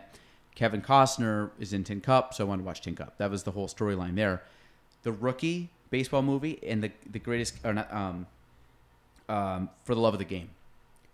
The baseball movie. Also, so the with Rookie I've seen, Kevin with Costner. like Henry Rowan. No, Rookie. I'm thinking of Rookie of the Year. Not The Rookie, Rookie not is the the kid one. old Rookie. Was that Dennis Quaid? Dennis Quaid's in The Rookie. Yeah, Rookie of the Jimmy Year. Morris from, Rookie of the Year is that's the kid that was on the It's ti- Cubs with the rubber arm. yeah. Yeah. And then I've not seen Angels in the Outfield. I've not seen that either. I've seen like clips Oh, of it. Angels in the Outfield's classic. That had a good cast actually. That had I think Danny Glover was in it. Yeah, he was. Christopher Lloyd was in it. Gordon Levitt. I just found out, and I know he's in it, but I didn't realize at the time was Matthew McConaughey. I listened to his book. Yeah, he He was in it. He was the guy in the outfield, and he said, How's that? I actually wanted to ask you. How's that book? How's that quest going? The 60 books. I finished 17. So you're on a good pace right now. I was really far behind because in February and March, I think I read one book, and I was reading a really dense book that took me a while to get through, and then I was listening to a dense podcast that took me a while to get through. Story. So I kind of dove into really. What's been of the books you've read so far? What's been the best one you think? Or the most rewarding? And then I want to get into other golf questions that I have for you. The best book that I've read is. I'm going off of memory here, so maybe I'm. The best book I found, the one that I've read that I found has the most knowledge, or the one I gained the most knowledge from, was The One Thing. The most entertaining was Matthew McConaughey's. So I read a lot of nonfiction, business, self-improvement. That's more what like I try to read. I would try to read as well. I'm trying to make it more of a habit. I'm not good at it. I'm not good at like having that as a habit at all. There are definitely books that I'll try to read and I'll get halfway through it and then stop, and got to get better about that. I always have one on Audible, like listening, because I have to listen to them, like when I'm driving or when I'm like doing like housework or chores or something around the house. I have it on. Right. And then I typically have a hardcover going. So I have an Audible book going now, and I started 2 books literally the same day, but I'm going to go through one of them that I think is a little bit more timely, if that makes sense. Or something that I want to learn more about first, because there's a lot of books I'm like, man, I want to like I'm really excited to read that book, but then I like triage it based on like where my mindset is or where I want to. Like sometimes I have some really good books and I'm like, I may not even get to this year because I have a lot of stuff in front of it that I'm like, I'm just more interested in this topic, or I need to learn more about this topic right now than that topic, if that makes sense. Yeah, no, definitely. So I pick it that way. But what's your next one you're looking at? Which I'm listening to Can't Hurt Me by David Goggins right now. I've had a lot of people say it's a really good one. That Navy SEAL guy. Yeah, I've heard good things about that too. I've been told to give that a listen. The guy's like you listen to a story, like this guy's just like crazy, like mentally just like very disciplined, like locked in. Yeah, I mean, you're like listening to the stuff. He's like, I just didn't quit. I stayed hard. I'm like, damn, I'm good, man. Like I mean, he goes into his upbringing. He has some demons that he's mentally fighting, and I think that's part of the thing. And then the other book I'm reading is called Profit First, which is a kind of a financing book. And I've had a lot of people. I probably have had 4 different individuals recommend that book this year alone. It's on under my binder, but oh yeah, I've had there it is. 4. I want to say 4 people have recommended that all independently of each other, or 5 maybe in the last 3 or 4 months. I was like, okay, oh yeah, okay, gotta do it. And these are people being like, you should read this book. Like, I got a recommendation for you, this book, and I was like, and what I'm finding is, oh wow, like I've heard that. That's actually kind of cool. I gotta do it now. Yeah, and what I'm finding with a lot of the books that I'm reading is that a lot of them keep kind of coming up where I'm like, that sounds like a good book, and then that one sounds like a good book, and then it just keeps bouncing around where I find that 4 or 5 or 6 or whatever different people are all saying this book is good, which then you think, okay, there's got to be some type of universal connection to this book. Like Principles by Ray Dalio, I want to read. Man's Search for Meaning's another one. I'm looking beyond you. I'm not trying to. No, you're good. And then I have a few more. Look right at me, right here. I know, right here. Atomic Habits is one. Psychology of Money's one. Psychology of Money. Yep. Have you read that one? Andy let me borrow that. Yep. Andy, same one. He gave it to me, or Hannah gave it to me. But same. I have that, and I have it was like How I Saved My Money or something like that. It's got Rich Dad Poor Dad on Audible right now. I'm going through that again. That's the book I think I've gifted the most. Rich Dad Poor Dad. Yeah.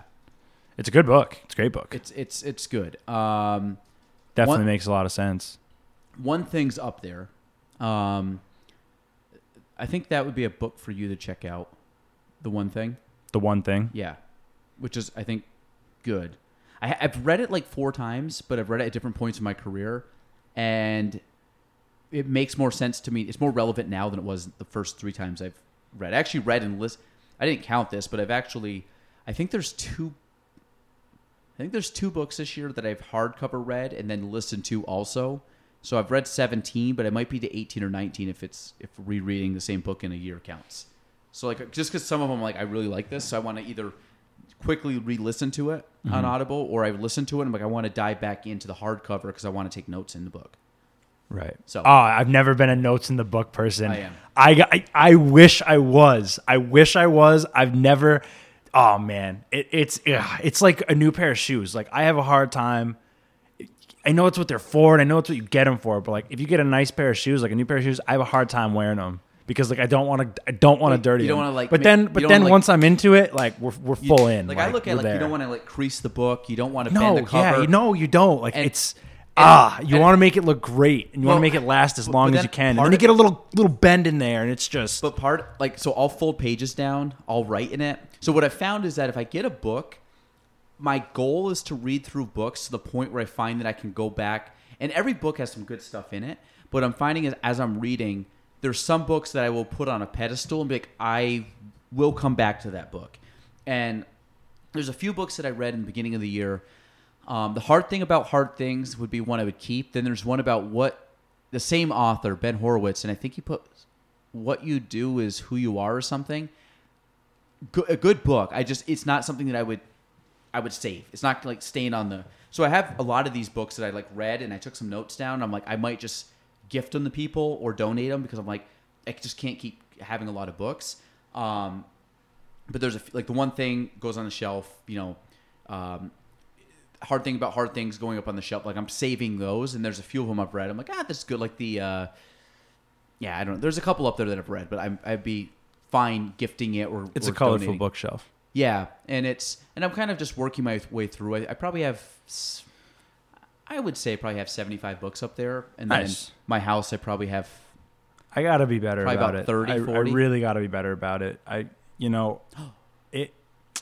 Reading was my thing when I was younger. I was able to do it when I was younger. I remember when I was in first grade. Fun fact, I don't know if it was just my reading group or whatnot, but I read to my class like in first grade, and You volunteered to read. no, like that's what my teacher had me do. I don't want to so I was in a reading group on my own in first grade, I think, because my reading level was higher at the time. I don't want to sound conceited here in any way, but I remember doing that, being in like my own reading group. And then another kid who had a class with second grade, he and I were in our own together, and it was cool. Like it wasn't anything crazy. I remember that kid and I, his name was Alex Husing, nice kid. He and I, we made a comic in second grade called Super Bird, like branching off of that reading group we did together. It was cool. It was like one of my memories from being really young in elementary school. I remember I read in first grade, I read Amelia Bedelia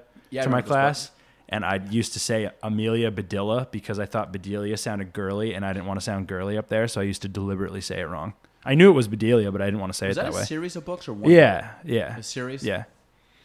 Amelia Bedelia. Yeah, I remember that. And then maybe there was another one. There was a girl. Oh gosh. Ramona? Is that what you're thinking of? Ramona? No, I remember that one. Ramona Quimby or something?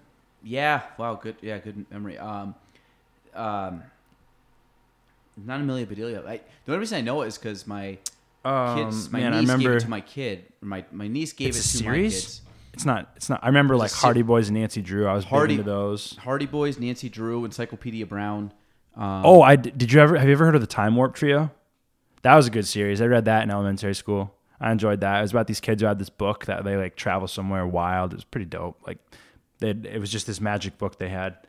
Well, I definitely remember reading like Bunnicula like back then. I remember that. Bunnicula? These is all elementary school that I remember. Goosebumps. You remember reading Goosebumps? I read a few Goosebumps. I definitely remember read like Bailey School Kids. And but no, I think as far as the same type of book, I'm with you. There's a couple that I've read over the years that have been good. For example, one I read was called Talent is Overrated, What Really Separates World-Class Performers from Everyone Else. Okay. I thought that was really neat. Just kind of dove into the concept of deliberate practice. Junie B. Jones. Junie B. Jones. Yeah, that sounds familiar now. That's the series. That sounds familiar for sure.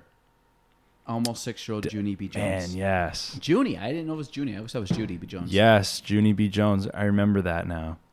That's awesome. And then there was, I don't know if it was a book series. Arthur. There were some books that were it was a book I definitely series, played a few computer games that were Arthur. No, they weren't. They were.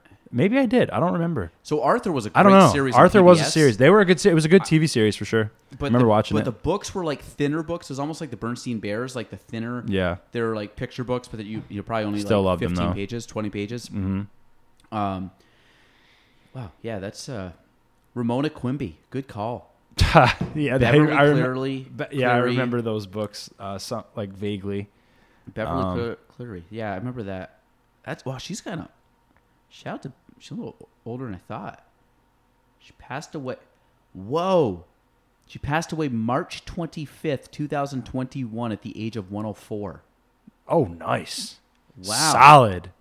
That 3 digits. That's a good that one. Is I watch this thing on Sunday mornings. It's Willie Geist, and they at the very end they call it a life well lived, and they always like highlight like someone. I think someone that passed away recently, but like what they did, like that. No, you know who just passed away recently? The world's oldest living person at 119. Really? Japanese woman. Yep. It's always the Asian people that do that.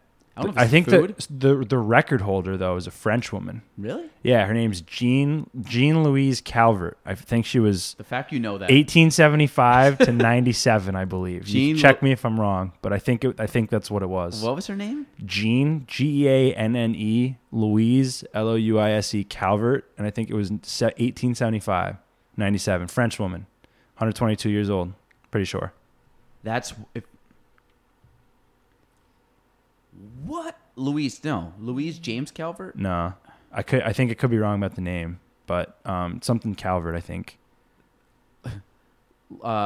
Age. I'm gonna put 122. Age. She's Jean 122. Louise Calvert age? No, I think it's different. It 122-year-old woman. I'm pretty sure she was Oh. 122. Well, now they got pictures of this old lady. Frances Jean Calvert. There it is. Not Jean Louise. My bad, everybody. No, that's. I mean, the fact that you. Frances Jean Calvert. Yeah, That there is you go. wild. 75.97, right? 75 nights. Yeah. Wait. Let me. I gotta see if this, because there's other Jean. This one lady was like 88, so maybe she was well known. Whatever. Either way, 122 years old. That is crazy. That's a testament right there. Like, that's unreal. Oldest person ever. That's wild. Oh, speaking of that. No, Jean Calment. Calment? 75 to 97. That's who you said. All right, so I got butchered the name, Jean but French lady. Got the years right. That's incredible. Jean Speaking Calment. of oldest person, you see Jay Haas just got the record for oldest person to make a cut. 68. Pew. So you know what's the funny? Wow, no. What's that? No, so Jean, so the person that just passed away was what, April 19th, 2022? She was was Kane Tanaka. Yeah, she was 119. Jean Calment was 122. Yes. Oh, so she didn't break the record. No, Calment has the record. The oldest. This lady's number 2, the one who just passed. Oh, guess what? The longest living person in the United States was Sarah Noss, 119 years old. The oldest active living person to this day still is Lucille Randon, 118 years old. And she is from France. Nice. There's That's also awesome. a lady from Poland who's 115 years old. That's so sick. That's so cool.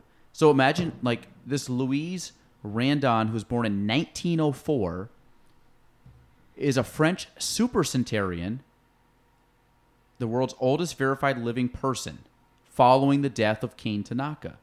Wow. She's the oldest known survivor of the COVID pandemic, having tested positive for, I'm assuming that's COVID, a month before her 117th birthday, outlived it. She's a Roman Catholic nun.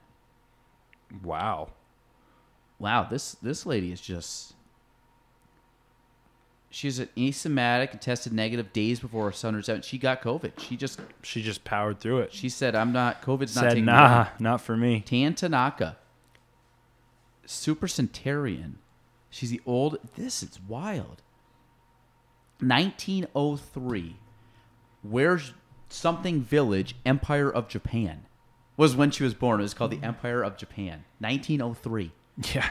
How wild is that? That's 5 kids. World War I, World War II, Depression. Her husband died 30 years ago, Man. which would still most likely be pretty old.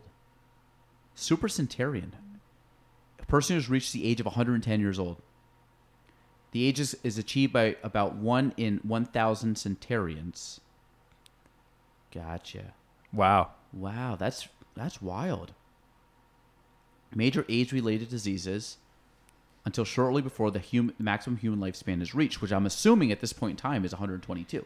It is. Is verified to live 122 years old. Wow. What do you think someone our generation is going to live to? Not that. You don't think so? No. I think someone our generation is going to be living to close to 150, 130. You think so? Yeah, absolutely. Absolutely.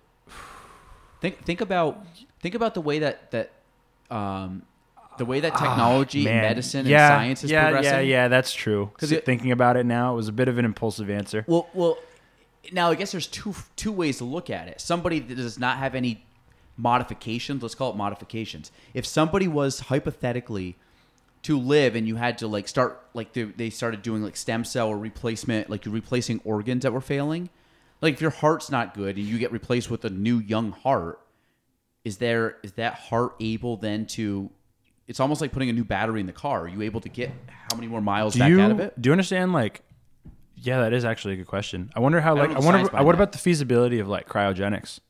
I wonder how that's going to go. I don't know. Like, it's a pretty fascinating concept. Everything starts out at a certain it's like anything else. Like everything starts out as being like taboo or not the norm or whatever. And then it starts, or anything starts to become cheaper. Think about the first time someone like got on a plane, got in a car, traveled or did something. How much money did it cost to do that? And then now all of a sudden, like people fly every single day. But when there's only a couple flights, or back in the day in a train, like how much was a train ticket when the trains first were going? Now it's like, oh, I can get on a train and travel across. What do you think of Musk's Hyperloop? Hyperloop? Or like his hypothetical. I think it's called the Hyperloop. He called it. Is that the Boring Company? Could have been. Yeah, it could be. With the tunnel? Yeah. Yeah. So I believe Is that not called the Hyperloop? No. the Boring Company is the one. Let's see, Elon. What'd you call it? Hyperloop? Hyperloop speed. 760 miles per hour. Yeah. But the Hyperloop theoretically could bring passengers from city to city in less than 45 minutes, traveling top speed of 760 miles per hour. So basically and I think he said this on the Rogan podcast, was that the Hyperloop, which I believe is from the Boring Company, tunnel building for urban transport business, the Boring Company will attempt to build a high-speed and still theoretical Hyperloop in the coming years. The idea behind the Hyperloop, and I'm going to put this in a way that, have you ever seen the Polar Express? Oh, yeah. Classic. Remember when the elves get in that little thing and it shoots them through? Yeah. And they go back to the North Pole? Yeah. Santa's he's coming out. For sure. That is the Hyperloop. And I remember watching it. My kids really got into that movie, so I remember watching them. Like, that's exactly what he's trying to do. It's this vacuum, or it's just like vacuum sealed, no air, which is no friction, because there's no headwind. You're just going through nothing, or like whatever the stuff inside. Atmospheric pressure. How well do you think the human body could sustain that or handle it? The G-forces? Yeah. I think they would just make it to the point. I think it wouldn't be bad though, because there's no friction. Like if you're going up in the air like G-force, you're hitting. Again, I don't know, but you have pressure that's affecting you. Right. Like it's like going when your ear. Again, I could be wrong, but it's like when you go through the mountains, you hit a higher elevation, your ears pop because it's pressure. Mm-hmm. So when you have someone that goes up in G-force, and I think it's just because the change, like obviously the speed. But I think a lot of it has to do with the change in atmospheric pressure, because then it acts, your body is like adjusting to everything. It's just not there. So the Hyperloop, because of atmospheric pressure and again, runs substantially free of air resistance or friction inside this tube. The idea is that I believe he said that you could. Virgin Hyperloop conducted the first human trial in November of 2020 at its test site in Las Vegas, reaching a top speed of 108 miles per hour. But I think the whole idea is you could go from New York to LA in an hour or something, or less. Yeah.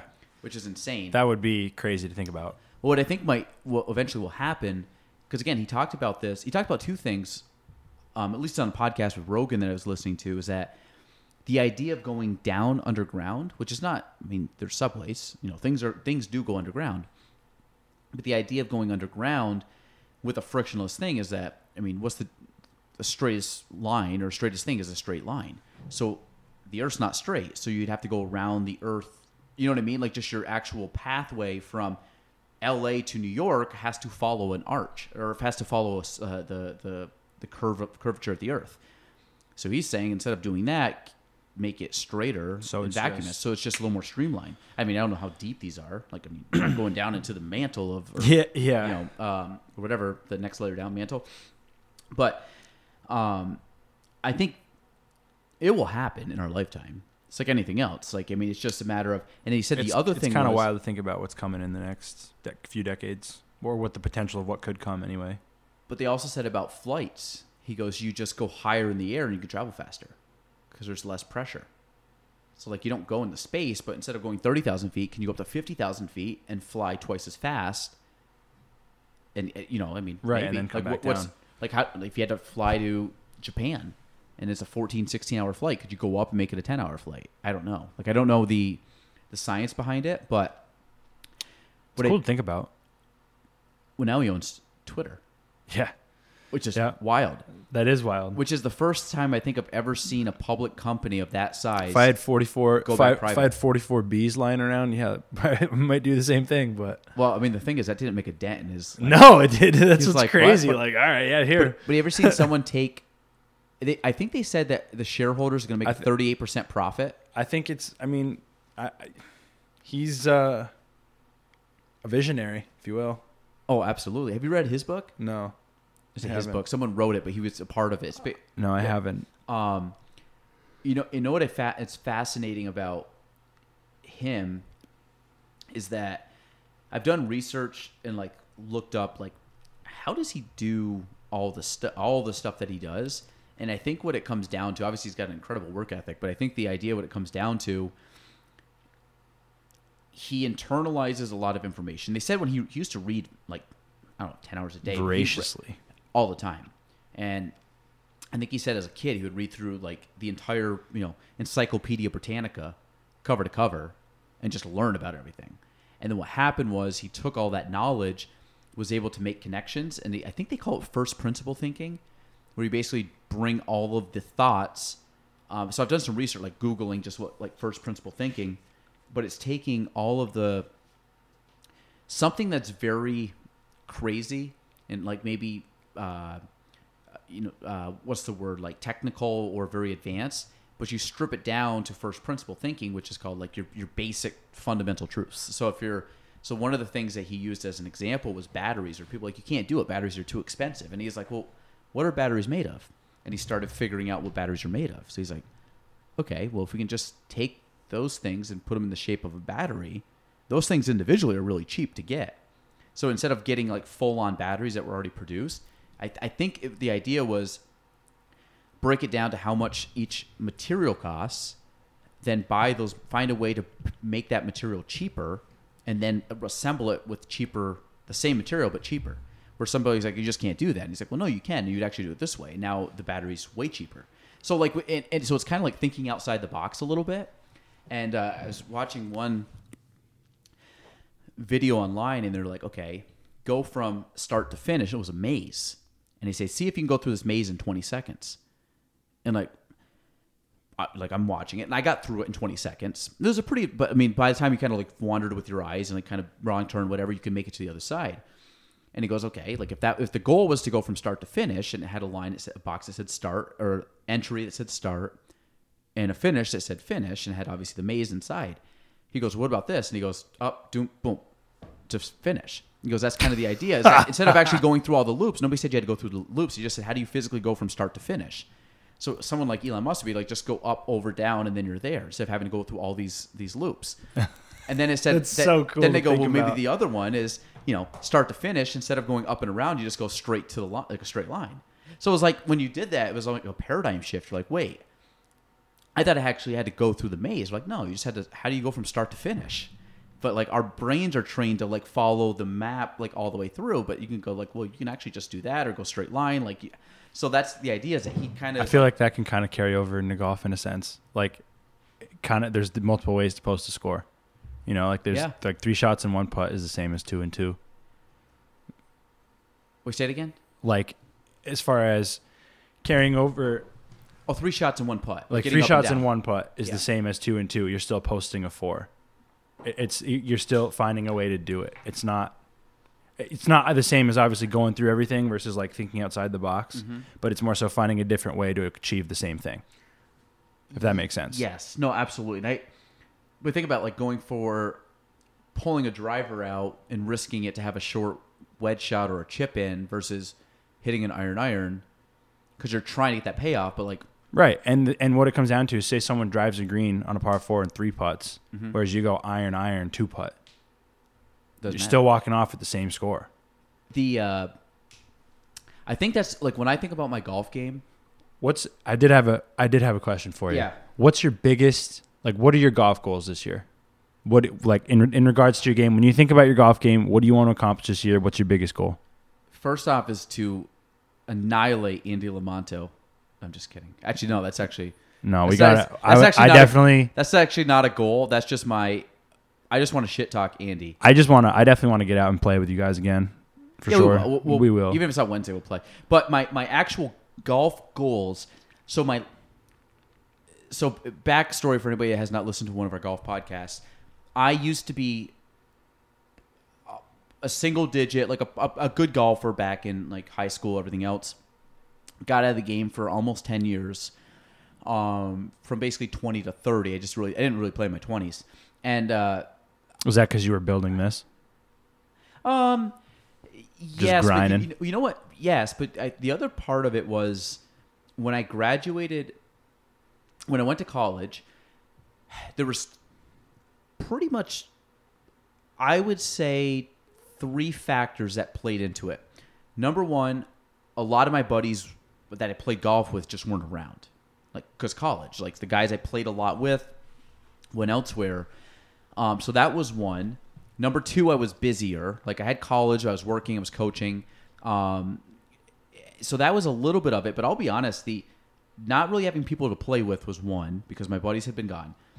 2, I was a 20-year-old kid. I didn't have a lot of money. So like, sure, I'm not, even for me to get a membership, the cheapest membership at the time for me at that age was North Country. And I was living in Plattsburgh. So like the round trip to get up there to play was like, I don't really feel like driving a half hour playing, driving a half hour back. Minimum, it's a 5-hour chunk of time. And I have nobody to play with.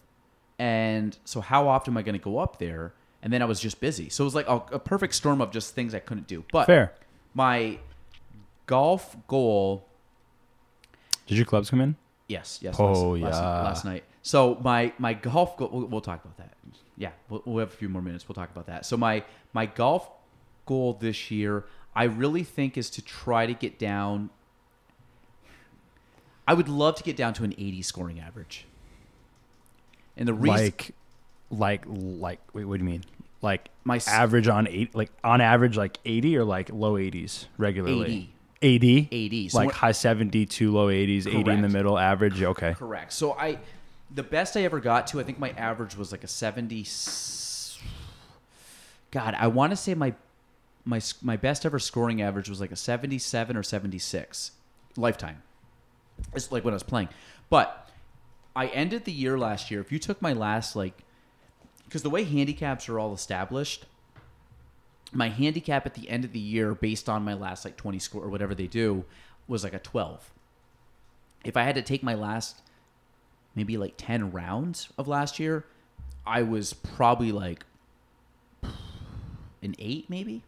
So I got down substantially. Like my scoring average at the end of last year was somewhere probably around 82 if I took my last 10 rounds. That's prime. So that means you got to find a way to shave 2 strokes off on average from the start of the season. So have you played yet this year? No. So I've had some 20, or I had some 90s last year. I think my worst score last year was 104, and I had 95, 92, 90, and then I started to get consistently where it was I was always breaking 90. And then towards the end of the year, I was consistently breaking 86, 87. So I was 83, 84, 85, 86. I had I think an 81 that I shot. I broke 40 last year 2 or 3 times on 9. So I was starting to put some stuff together. And I find that building off of that, again, I'm not going to be a scratch golfer, but my goal would be to probably get down to a single-digit handicap. And I would love to see my scoring average be 80, meaning I have a couple high 70s, a couple low 80s. So long as you beat Andy, though. That's the common denominator. And basically, those are all secondary to beating Andy on Wednesday mornings. So. Of course. What's your goals this year? My goal this year is actually a bit different. So the biggest thing I have for myself is to try to not tinker and really trust myself more. Mm-hmm. I'm really trying to focus on. So I'm playing around with the lift in the left heel a little bit. Yep. It's helping me turn through a little bit more, and it kind of helps to initiate the downswing. But one of the biggest things I'm working on is tempo and rhythm. I'm really trying to focus on swinging really within myself, making a balanced follow through, trying not to swing off balance. And I'm really trying to focus on with that kind of branching off of that, really letting the club do it. I definitely lost sight of the fact that speed is created at the bottom of the swing, not the top. Yep. Thankfully, some friends reminded me of that. And since then, as far as, I've played 36 holes so far this year, 2 9s and an 18. And I've seen flashes of what I deem to be particularly solid golf for my expectations. Mm-hmm. Branching off of those, just staying true to that and trying to focus on really maintaining a good tempo and good rhythm. And so I'm hoping the consistency will come once we get some more reps in. But from I like what I see so far. What do you think is the strength of your game? It's hit or miss. I can tell you one thing for sure: it is not chipping and pitching. Chipping, I have no feel right now whatsoever. Yeah, well, it's early. I mean, I would say the strength of my game, if I had to pick something, would probably be driving off the tee. I consider myself a pretty solid driver. I think if you give me a 3-wood, give me my 3-wood, I could probably find the fairway more often than not. But I'd say driving off the tee. But if I get a little quick with my driver, I'm hooking it. So gotta fleece that out. I was gonna say if you're like I'm not worried so much now if I'm a little laid off at the top or like I don't like how it looks. If it's not aesthetically pleasing, all I worry about is what the impact was like and what the result is, and if I finish the follow through. I'm trying to really simplify golf a lot more and think about more. All right, where do I want to miss? Because I really haven't thought about that. For me, it's always been, all right, let's just fire at the pin. What am I? Maybe like 130. All right, wind, like club. All right. So you're attacking like, every trigger. pin. Let's go. That's how I used to be. Yeah. What I'd like to do this year, and while I still do go out a lot, what I'd like to do this year is really think my way around the course better. Really analyze, like, okay, it's a little colder. Like, take a bit more into account and really focus on that in between shots. Because there are times there were times last year where I would hit, in our morning sessions, for example, be 125 yards out and I'd hit a pitching wedge and I'd be 10 yards short. Like, it's cold. There's dew on the ground. Like, the ball's obviously not going to travel as far. So why not hit like a knockdown 9 or an easy 9? Why not, rather than try to aim if the pin's on number 2, front right, like, all right, where would you really want to miss this? You want to be below the hole. So, I try to really think my way around the course better this year is what I'm trying to do. I think if I had to pick, your driver when you're on is lethal. Like, long, I appreciate straight. that. Thank you. But the best round of golf I saw you play last year, I think we played, correct me if I'm wrong, I think you had like close to 15 greens in regulation. You played, there was one point on the front. What did I shoot? I don't think you were with me either the day because I shot. It wasn't when you shot 70. 75. 75 is my low. I shot that twice last year. I think I shot with you guys. I think I shot like 78, 79, something like that. Whatever. And again, a lot of this came down to was like you might have 3-putted or something like that. But I think you started out the first. God, I feel like on the front 9 you hit like 8 of the 9 greens, and there was a couple. I remember one time playing with you guys, I started out 3 under after 4 holes. Yep. But that was a fluke. But didn't you end up? Would you end up that round though? Was it even? So that when I was 3 under through 4 holes, no, I think I ended up shooting. I think if I remember correctly, I think that was the day I shot 35 and I had to leave. Yeah, you left after 9. Yeah, I think that was 1 under. Yeah, I think that was the day I shot 35. I was 1 under and I had to leave. Yeah. Yeah, I do remember that because you were that, but that wasn't the same day that you was the same day you hit the greens and regs. It might have been because it would make sense. Like I definitely know the thing. Like retelling the story now, you know what the hard part is. I don't remember the back 9 in that story, so maybe it was when you shot 35 and you only played 9. That's why it makes sense. It could have been because I definitely hit like everything, and like every ball you hit was high, making a lot of putts. Like you had it was a good day. You had a legitimate birdie shot, I think, on like 8 of the 9 holes. It was a good day for sure. So, just because I know we got to wrap this up, top 3 things. Now that I'm really thinking about it, if I had to pick my golf game, I know people say driver. I'm going to work my way down here. My driver has to be more consistent because my driver last year never put me in a good position. It was not like a.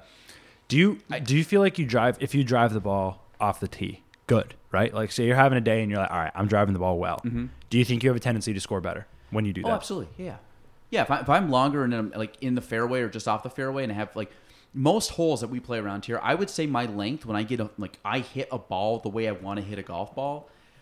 My length overall, I think, is fine for my skill. Oh, level. No doubt. I mean, I've played with you enough to attest to that. Like I'm not someone hitting like if I can hit a good, decent golf ball, it's going about 270. And I say like the way I want to hit it. Like if you were to say hit 10 golf balls and like your top couple good ones. I'm like, yeah, they're all going to be about that 270, 260 to 280, like right depending on a couple variables. But the problem was I was not consistent with that last year.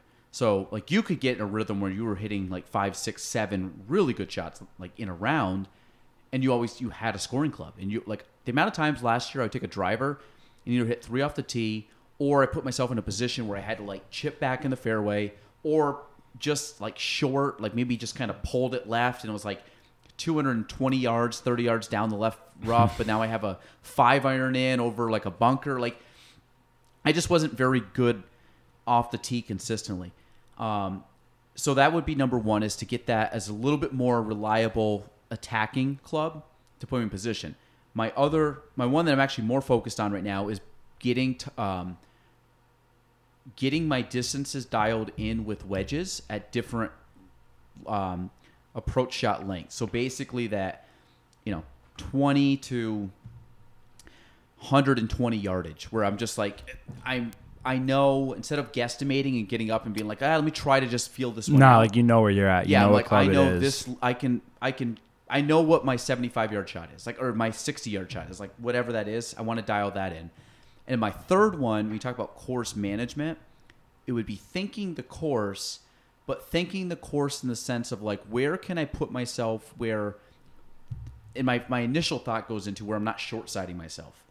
So, and again, for people that don't know, short-sighting yourself, if the green's on the left part of the green, don't miss left. Yeah. Miss on the side opposite of the hole. Make sure where you miss, you have a lot of green to work with, because if you don't, then that's always a tough one. So always a tough that's really my main thing. Is like, where can I, A, not lose a golf ball, and then B, to the point where I'm not not short-sighting myself, where I might not get up and down, but I'm not gonna risk 4 shots to get down from the short side. So I tell you, I think I might take a page out of your book too, as far as playing. What is it, Snell Snell? Dude, I'm pissed. I'm pissed. So bullish on Snell. Pissed they discontinued the MGs, but I mean, I take your word for it. The Snell. I mean, remind me, the person that made the Snell formerly was like, what? Like he had some say in the creation of the Pro Vs or something, right? He was the guy that created the Pro V1. He was the guy. If you go on Snell.com and read about the guy, he's got like a doctorate, PhD in like plastic engineering or something.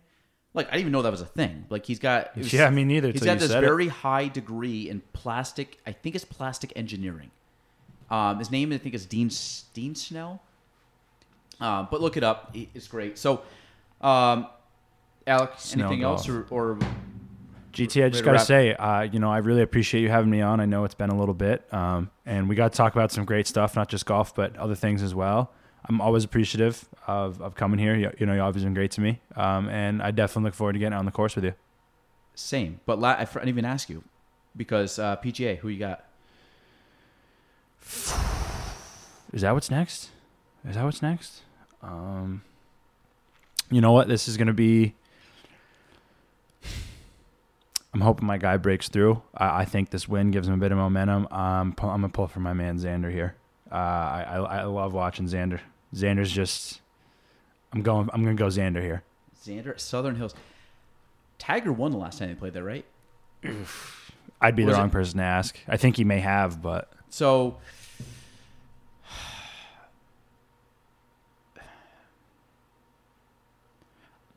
Man, let me see.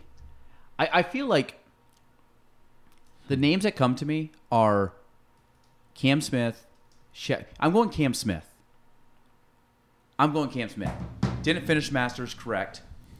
I shouldn't say not correct. I'm not saying he should have won. He didn't play like I think he knows he can play, and I think he's going to string it together. I think just the chip was just. I think the chip was just debilitating. I think he was on his way to a special round, and that was just And then when 12 came around, that really did him in. But think about the round. He had 2 bad rounds and was still in the final pairing. True. So his second round was terrible too. So, all right, we're going to end there. Episode 188 of the Galen Trombley Show. Alec Odnoha, Stay good friend tuned of the in. show. Appreciate you having me Good again. golfer, GT, good baller. thank you, man. I appreciate it. Tar Heel. That's you know what it is. Thank you again for having me. All right, peace. Thanks for listening to the Galen Trombley Show. If you want to reach me, you can go on Facebook at Galen Trombley, on Instagram at Galen Trombley, and on YouTube at Galen Trombley. The spelling, Gaelan TROMBLEY.